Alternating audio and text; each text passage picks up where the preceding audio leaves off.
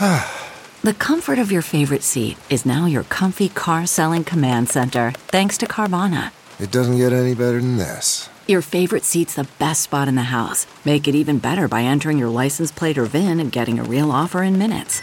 There really is no place like home.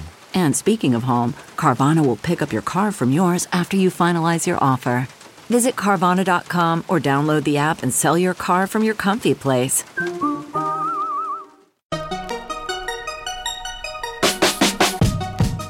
Welcome to the Tech Meme Ride Home for Wednesday, November 4th, 2020. I'm Brian McCullough. Today, Californians pass Proposition 22, and voters in Massachusetts strike a blow for the right to repair. You no longer need a phone to listen to Spotify on your watch, and why Walmart might partner with Comcast to make TVs, countries might force Netflix to produce content inside their borders, and Hollywood is losing visual effects talent to Silicon Valley. Here's what you missed today in the world of tech. So, obviously, you don't need me to tell you about the election, update you on vote totals and things like that.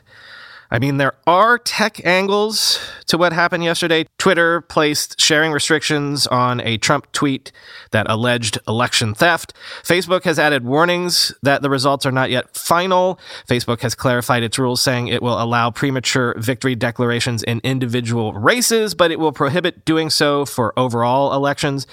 Yesterday, what Facebook described as a small subset of users were told erroneously that today was election day. Not sure how that can happen. But really, the tech angle here is the ballot initiatives. Uber, Lyft, and DoorDash won. California voters approved Proposition 22, exempting those companies from being required to classify their workers as employees. So in a stroke, all of those stories we did this year about injunctions and maybe shutting down service because of regulation, all that is donezo. Quoting Bloomberg. Uber and Lyft soared more than 14% in pre-market trading after California voters, in the most expensive ballot initiative in state history, approved a ballot measure exempting gig economy companies from the state labor law known as AB 5. Almost 58% of voters were supporting the proposition versus 42% against, with more than 80% of the vote reported, according to the California Secretary of State's office. Drivers for Uber, Lyft, and DoorDash and their ilk will receive some new corporate perks, but won't be eligible for full unemployment benefits and protections as lawmakers had intended. Uber and Lyft alone will save more than $100 million a year on employment costs, according to one estimate. The measure, Proposition 22, was critical for the ride-hailing industry in California and beyond. At stake in the vote was the future of these app-based work platforms, which use armies of independent contractors to deliver takeout and ferry passengers across town. This fight's importance was reflected in the ballot initiative's financial contributions. DoorDash, Instacart, Lyft, Postmates, and Uber together spent $200 million on the campaign, making it the costliest ballot measure in state history. The No on 22 camp, which was mostly funded by labor unions, only ever raised about a tenth as much, end quote. Also, I didn't get to squeeze this in like I wanted to earlier, but there was also something tech-related on the Massachusetts ballots. Voters in that state approved a measure that gave car owners and mechanics the right to access telemetrics info. This was seen as a bellwether measure for the right to repair movement that we usually think of in relation to gadgets, but as I think we've touched on before, could now apply to basically everything these days, even cars, quoting Engadget. One election night issue that appears to have an answer already is the passage of Question 1 in Massachusetts, which asks voters to strengthen laws guaranteeing people are able to repair things they own. In this case, it focused on cars, preventing manufacturers from locking third-party repair shops and car owners out of advanced telemetrics data that's increasingly being collected by vehicles via driver assistance tools. The Associated Press projected the measure passed around 11 p.m. Eastern Time on Tuesday. iFixit called the legislation a milestone for the movement, seeing it as the start of a nationwide push to open up car data.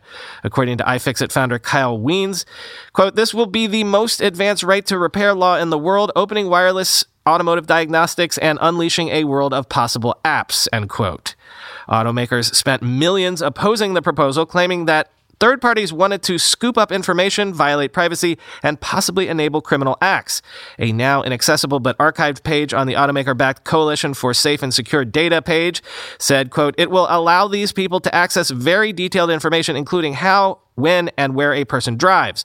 From this information, a third party, such as a sexual predator, could stalk and or harm victims by exploiting insecure transmissions of vehicle information, end quote. The Massachusetts Right to Repair Committee had already declared victory as of 9 p.m. and said in a statement that, quote, the people have spoken by a huge margin in favor of immediately updating Right to Repair so it applies to today's high-end cars and trucks, end quote. I wasn't even aware this wasn't possible before. Spotify has begun rolling out support for streaming audio from its standalone Apple Watch app. I didn't know this, but until now, the Spotify app on the Apple Watch was nothing more than a glorified remote control, apparently. Quoting 9to5Mac. The testers report they can use the Apple Watch app of the streaming service autonomously without an iPhone to stream music and podcasts over the cellular network or Wi-Fi. This significantly enhances the Spotify app. Over the weekend, Spotify has apparently started to make the feature available to a larger group of its users. There appears to be a recently played section in addition to access to your library when using streaming on Apple Watch. But one downside is there doesn't appear to be a search feature, so when you start seeing the streaming option, you'll need to rely on Siri to pull up specific songs, artists, albums, etc. In addition, the most recently played content is available.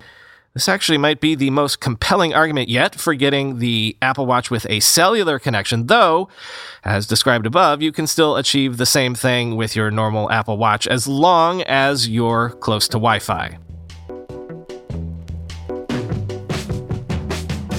Following up on what continues to be an interestingly odd story, sources are saying China has told Ant Group that it can't proceed with its planned IPOs until that company complies with new capital requirements and reapplies for licenses to operate nationwide, quoting Bloomberg.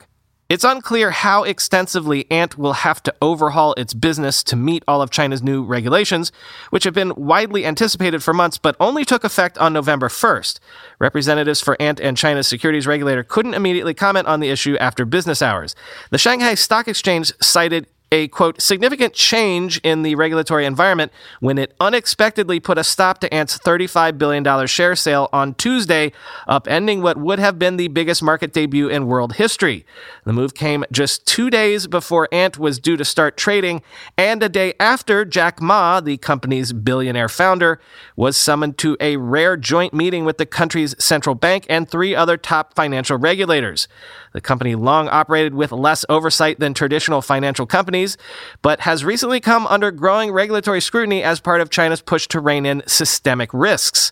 On Monday, the banking regulator released another round of draft rules that would force Ant and other operators of online lending platforms to fund a greater share of the loans they offered together with banks, end quote.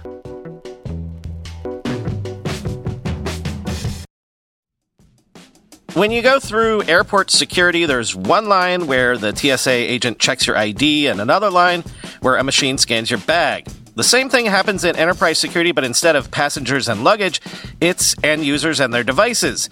These days, most companies are pretty good at the first part of the equation where they check user identity, but user devices can roll right through authentication without getting inspected at all. In fact, 47% of companies allow unmanaged, untrusted devices to access their data.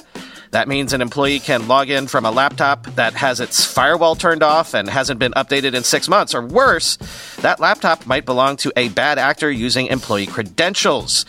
Collide finally solves the device trust problem. Collide ensures that no device can log into your Okta-protected apps unless it passes your security checks. Plus, you can use Collide on devices without MDM, like your Linux fleet, contractor devices, and every BYOD phone and laptop in your company. Visit collide.com/ride to watch a demo and see how it all works. That's KOLIDE.com/ride, collide.com/ride. Let's be real for a minute. Most guys would wear a t-shirt every day of their lives if they could. The problem is that most t-shirts are not acceptable to wear at work or out on a hot date night. But today's sponsor, Cuts, has finally changed that. Cuts t-shirts are such high-quality, wrinkle-free, and so buttery soft that you can look like you're dressing up even when you're dressing down. Yeah, you heard that. Wrinkle-free. You never have to substitute comfort for fashion ever again. If you see me in a t-shirt, it's likely one from Cuts. I'm also a huge fan of their AO 5-pocket pants. The right sort of step up from jeans without going all the way into dress pants, like literally my ideal Venn diagram of professional-looking but comfortable feeling. When you touch something from Cuts, you can immediately feel the quality. Their proprietary fabric blends are ridiculously soft and breathable, they don't wrinkle, and they look way more expensive than they actually are. For a limited time, our listeners get 20% off your entire order when you use code RIDE at checkout. That's 20% off your order at cutsclothing.com with promo code RIDE. Please support our show and tell them we sent you. Experience the perfect blend of style and comfort with Cuts Clothing. Cutsclothing.com, promo code RIDE for 20% off. 3 segments now that are all loosely related to the idea that streaming media is eating the entertainment world, which I guess is a codicil of Andreessen's software is eating the world. Entertainment is no different than anything else in the world. Sources are telling the Wall Street Journal that Comcast and Walmart are teaming up to develop and distribute their own line of smart TVs. Why? Well, Comcast wants its own version of Roku, basically, or its own version of Apple TV, its own platform beyond its dwindling actual, cable box under your TV.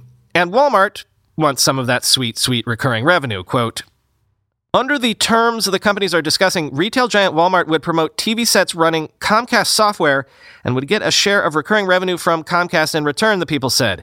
A third party would likely manufacture the sets, and one possibility is that they could carry Walmart branding, they said. The Comcast software, drawing on expertise the company has developed and technology it has acquired, would aim to help consumers navigate through their streaming apps and watch programming. That would put Comcast up against tech companies that already are the major players in the streaming era's living room. Apple TV maker Apple, Fire TV maker Amazon, and Roku. This strategy would enable Comcast to market to consumers nationwide, a change in a U.S. cable industry where players have stuck for decades to their regional footprints. Comcast would be able to promote its new streaming service Peacock front and center in the smart TVs, the people familiar with the matter said. Walmart, a dominant seller of TV sets, already has a partnership with Roku to sell smart TVs under the Walmart brand ON. The Comcast talks with Walmart are at an early stage and may not result in a pact, people familiar with the talks cautioned, end quote. So I'm flagging this story for a couple reasons. First, for all of the snark that Apple TV Plus has not been a grand slam hit for Apple yet, obviously, you have much more control over your own destiny as a streaming service if you also control distribution, if you have a hardware platform of your own. Disney is Disney and may not need one, but if there's going to be a survivor beyond Netflix, Disney Plus, and Hulu in the streaming wars, then Comcast and Peacock would be smart to basically become their own Roku. But also, I think it's important to understand how big a business this is to be someone's smart TV. I recently updated our living room TV to a smart TV from TCL and Roku. And if you don't have experience with one of these newfangled sets, you need to realize how much your smart TV becomes your platform for finding everything you watch. The cable box almost becomes superfluous. You want to play Harry Potter for the kids? Your smart TV platform tells you what service it's available on and pops you right in there. Apple TV does this too, of course. Amazon, Chromecast, they all do it. And if you say, screw it, I'll subscribe to CBS All Access for a month to watch the latest Star Trek or whatever. Whatever smart TV platform you order that through on your remote, that platform gets a cut. The way these deals have been structured so far, they get a cut every month the subscription lasts. So if you sign up for HBO Max or whatever and keep that subscription for 10 years, Apple TV or Amazon or whomever goes ka-ching every single month. It's a really, really good business to be a smart TV platform. You get people to buy the hardware at cost, then you make lifetime revenue even if they never subscribe to your own subscription offering yourself. That's why everyone, Apple, Google, Amazon, is in this game. Facebook wants in too. Might we see a Portal TV someday soon? It's not insane. And from Walmart's perspective, think of how revolutionary this is for them. All these years, they've had to claw to make tiny margins selling goods to consumers. Now, not only can they sell folks something, they can sell something and make sweet recurring revenue on it in perpetuity. Next, we've heard before about countries incentivizing streamers like Netflix or Hulu to produce their content inside their borders, offering tax breaks and the like. And Netflix especially has been very aggressive about investing in production overseas, the better to find local talent that can create local content valued by local markets in, say, India, Portugal. But for the last 100 years or so, even as Hollywood has been dominant, most countries have always also had thriving local media production industries for their own TV and cinema markets. Now, streaming threatens that, because streaming is global. So, could this be the beginning of a trend to shore up local and regional media production? Canada has proposed to regulate global streamers like Netflix and Disney Plus in that country, requiring them to invest more than $800 million in Canadian content creators by 2023, quoting The Hollywood Reporter. The proposed amendments to the Federal Broadcasting Act will create a new online company category and, for the first time, regulate global media players active in the Canadian market. The resulting obligations will include foreign players having to subsidize the development, production, and distribution of local entertainment and cultural content. Quote, "We're asking these large and wealthy companies to invest in Canadian stories, in Canadian music, and Canadian artists, much as local cable TV providers and broadcasters already do," Heritage Minister Stephen Guilbeault told an Ottawa press conference. Guilbeault argued that until now, American players have voluntarily invested in local content production. Quote, "Online broadcasters, web giants if you prefer, the Netflix, the Spotify, the Apple Music, the Amazon Prime of this world, need to be brought under Canadian regulation, and that's exactly what we're doing," he said. Netflix and Google are unregulated in Canada, unlike local broadcasters and cable players that contribute a share of their revenue to subsidize local TV production. And U.S. streamers are increasingly making Canada their latest home away from home as they take advantage of local incentives, sound stages, and production crews to produce their own originals. Currently, domestic broadcasters and cable TV providers must invest between 25 and 45% of their revenues from within Canada in local content, depending on their market share. Quote, "We can expect similar obligations from streamers," Guilbeault told reporters, "including penalties if foreign companies do not fulfill their local content funding obligations," end quote. And finally, there apparently is a brain drain, or talent drain, going on right now. It's going in the direction of Hollywood, north towards Silicon Valley. Looking to improve their AR and VR offerings, as all of the major platforms remain convinced that's the next big thing, tech companies have been hiring Hollywood's visual artists en masse. And the visual effects gurus are largely jumping at the chance, apparently, for a reason that I found interesting. As opposed to Hollywood, Silicon Valley treats these artists like kings, quoting the Wall Street Journal. In recent years, former visual effects professionals have traded careers working for top Hollywood firms like Industrial Light and Magic, whose credits include the Star Wars films, Digital Domain, Marvel, and Weta Digital, Lord of the Rings, Jumanji: The Next Level, in favor of often higher-paying gigs at tech companies developing AR and VR applications and hardware. Quote, "It's harder to make as much money working in visual effects," said Paul Debevic, a veteran of the visual effects industry, who is now a professor at the University of Southern California. About 4.5 years ago, Google hired Mr. Debevic, an award-winning pioneer in the creation of convincing digital humans, to help the company advance extended reality. "A lot of the most talented individuals that I've met through the visual effects industry find their way into the tech industry," he said. 3 of Mr. Debevic's team joined him at Google. Working in visual effects in film and TV can mean long, unpredictable hours, limited compensation, poor job security, and paltry benefits. Many call that the cool tax that one pays for the pleasure of working in Hollywood. Meanwhile, Silicon Valley has been pouring billions of dollars into extended reality technology. The disparity between the two industries has created an abundance of attractive jobs that some fed-up visual effects professionals find hard to turn down. The difference is, in tech, you are broadly treated more like a human being, said one veteran visual effects artist who, like many of his peers, recently left Hollywood for a job in technology. He now works developing AR platforms for one of the world's largest tech companies. Harvard Business School professor emeritus Shoshana Zuboff calls the Hollywood to Silicon Valley migration quote, the latest illustration of how tech empires are able to corner critical intellectual labor, end quote. She likens the shift to what has happened in the field of artificial intelligence as major technology companies persuade scientists to leave government or university jobs, end quote.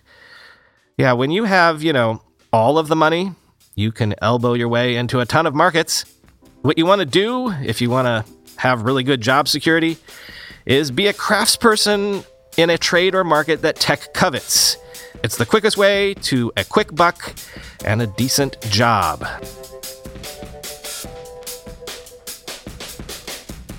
All right, everybody, here's the plan. Tomorrow night, 9 p.m. Eastern Time, 6 p.m. Pacific, we're going to record a listener call-in episode. The link to the Zoom meeting is in the show notes. If you decide to participate tomorrow night, please note that I would like to put the video on the YouTube page if possible, so keep that in mind. I suppose you could always call in and just keep your video off if you ask a question if you'd like. And as before, there is a post in the show subreddit at r/RideHome for people to post ideas for topics and questions for tomorrow. Putting your ideas in there ahead of time isn't required. You can just show up and raise your hand. But if you do post what you'd like to talk about there, and I really like it, it is far more likely that I will call on you during the show. And as we experimented with last time, I'd like to keep people up on stage, as it were. We want to try to run it a bit like how they run things at Clubhouse, i.e., I'll try to make it so that you don't just come up on stage and ask your question and then sit right back down. We can keep people on to comment on subsequent questions if they should choose to do so, if they've got something interesting to say. I want to do these on a regular, maybe monthly basis in 2021. So the idea is I want to develop some regular callers. People we know have good questions, give good radio, have good info, if you will. I'd love it if someday we could run one of these, and if someone were to ask a question about security or something, I can be like, where's Josh? Is Josh from San Mateo on the line? Josh is always our go-to OPSEC person. Josh, what did you think of what Sarah had to say? That's the dream, anyway.